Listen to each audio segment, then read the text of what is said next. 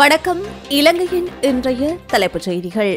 அனைத்து பல்கலைக்கழக மாணவர் ஒன்றியம், தொழிற்சங்கங்கள், சிவில் அமைப்புகள் உள்ளிட்ட பல்வேறு தரப்பினர் ஒன்றிணைந்து நேற்று பிற்பகல் நாராயண்பேட்டையில் உள்ள பயங்கரவாத தடுப்பு பிரிவுக்கு முன்பாக எதிர்ப்பில் ஈடுபட்டனர். பயங்கரவாத தடைச் சட்டத்தின் கீழ் தடுத்து வைக்கப்பட்டுள்ள மாணவ செயற்பாட்டாளர்களை உடனடியாக விடுதலை செய்யுமாறு எதிர்ப்பில் ஈடுபட்டவர்கள் வலியுறுத்தினர். பயங்கரவாத தடுப்பு பிரிவை சூழவுள்ள பகுதிகளுக்கு நேற்று விசேட போலீஸ் பாதுகாப்பு வழங்கப்பட்டிருந்ததுடன் கலக தடுப்பு பிரிவு மற்றும் நேர்த்தரை பிரயோக வாகனம் என்பனவும் தயார் நிலையில் வைக்கப்பட்டிருந்தன. பயங்கரவாத தடுப்பு பிரிவில் தடுத்து வைக்கப்பட்ட மாணவர் செயற்பாட்டாளர்களை மேலும் 90 நாட்களுக்கு தடுத்து வைக்கும் முயற்சி உள்ளதாக எதிர்ப்பில் ஈடுபட்டவர்கள் சுட்டிக்காட்டினர்.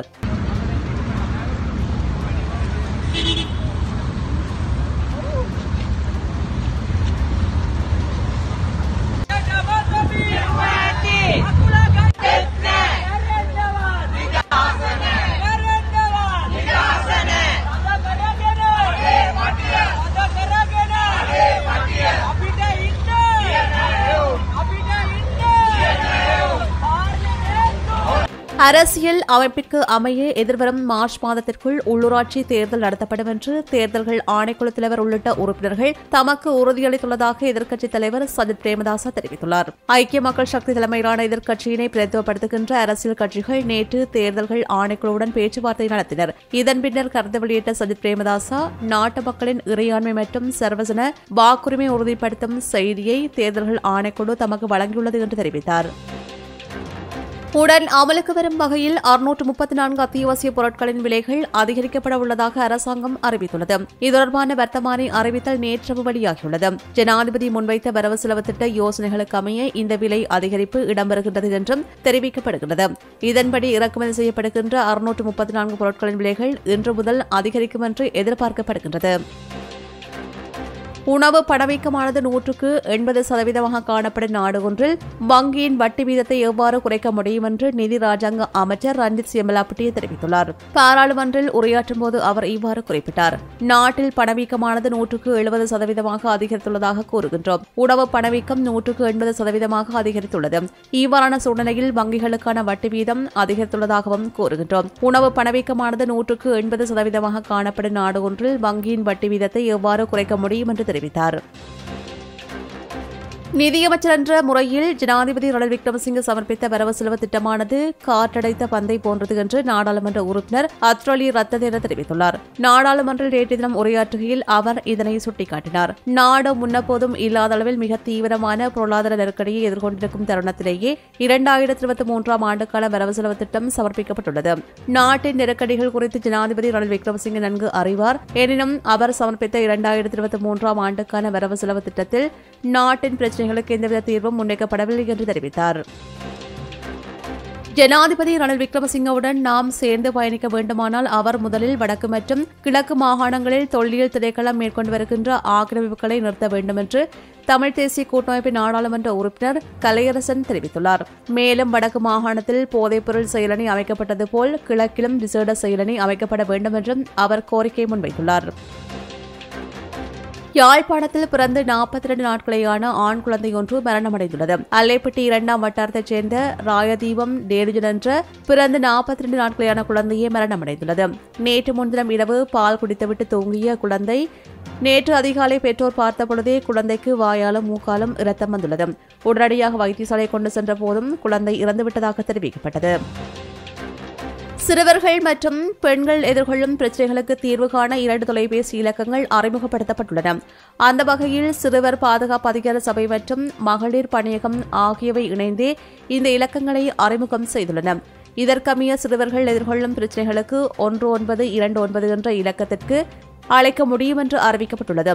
அத்துடன் பெண்கள் எதிர்கொள்ளும் பிரச்சினைகளுக்கு 1338 என்ற இலக்கத்திற்கு முறைப்பாடு செய்யலாம் என்று அறிவிக்கப்பட்டுள்ளது.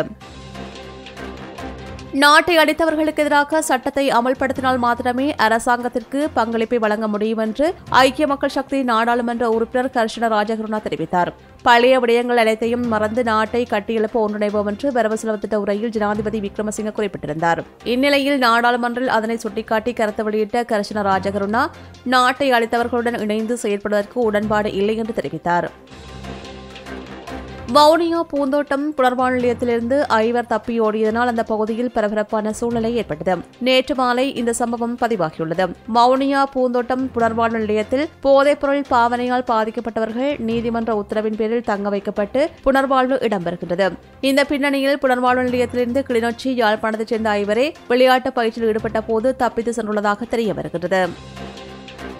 தற்காலிகமாக கண்ணாவளை சுகாதார வைத்திய அதிகாரியாக கடமையாற்றிய பிரியந்தினி கமலசிங்கம் என்ற வைத்தியருக்கு உள்ளக இடமாற்றம் வழங்கப்பட்டுள்ளது.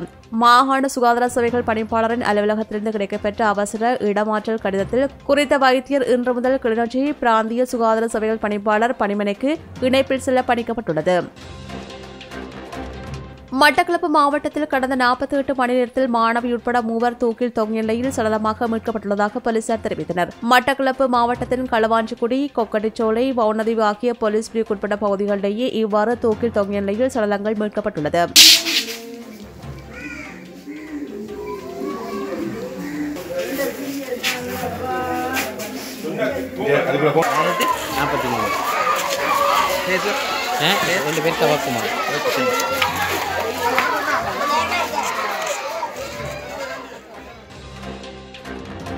களவாஞ்சிக்குடி போலீஸ் பிரிவுக்குட்பட்ட கோட்டைக்கல்லாரில் 22 வயதுடைய சுரேஷ் விதுசன் என்ற இளைஞன் தூக்கில் தொங்கிய நிலையில் சடலமாக மீட்கப்பட்டுள்ளார்.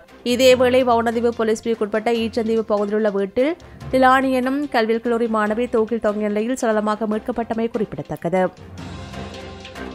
தோட்ட தொழிலாளர்களுக்கான சம்பளம் தொடர்பாக வரவு செலவு திட்டத்தில் ஒரு வார்த்தை கூட இல்லை என்று வடிவேல் சுரேஷ் அதிருப்தி வெளியிட்டுள்ளார். தமது மக்களுக்கு நீதி கிடைத்திருந்தால் வரவு செலவு திட்டத்திற்கு ஆதரவாக 2 கைகளையும் உயர்த்தியிருப்பேன் என்றும் அவர் குறிப்பிட்டுள்ளார். ராஜாங்க அமைச்சர் டயானா கமகேயின் நாடாளுமன்ற உறுப்புரிமை ரத்தாக்கும் உத்தரவை பிறப்பிக்க கோரி மேன்முறையீட்டு நீதிமன்றத்தில் மனு தாக்கல் செய்யப்பட்டுள்ளது. சிவில் செயற்பாட்டாளரான ஓசுல கேரத் என்பவரை இவ்வாறு மேன்முறையீட்டு நீதிமன்றில் மனு தாக்கல் செய்துள்ளார். அவிசாவளையில் வங்கியொன்றில் கொள்ளையடித்த நபர்களை கைது செய்ய போலீசார் பொதுமக்களின் உதவியை நாடியுள்ளனர். சுமார் 50 லட்சம் மதிப்பிலான நகை மற்றும் பணம் கொள்ளையடிக்கப்பட்டுள்ளதாக அவிசாவளை போலீசார் தெரிவித்தனர். வங்கி வளாகத்தில் உள்ள சிசிடிவி கேமராவில் பதிவான வீடியோ காட்சிகள் வங்கியின் பின்பக்க கதவை உடைத்து உள்ளே நுழைவதை காட்டுகிறது. குழுவின் அடையாளத்தை மறைக்க ஒரு நபர் திறந்த குடையுடன் சுற்றித் திரிகின்றவையும் சிசிடிவியில் பதிவாகியுள்ளது. அதிக விலைக்கு முட்டை விற்பனை செய்த 271 வர்த்தகர்களுக்கு எதிராக வழக்கு தொடர நடவடிக்கை எடுக்கப்பட்டுள்ளது. 50 ரூபாவிற்கும் அதிக விலையில் முட்டைகளை விற்பனை செய்யும் வர்த்தகர்களுக்கு எதிராகவே நடவடிக்கை எடுக்கப்பட்டுள்ளதாக நுகர்வோர் விவகார அதிகார சபை தெரிவித்துள்ளது.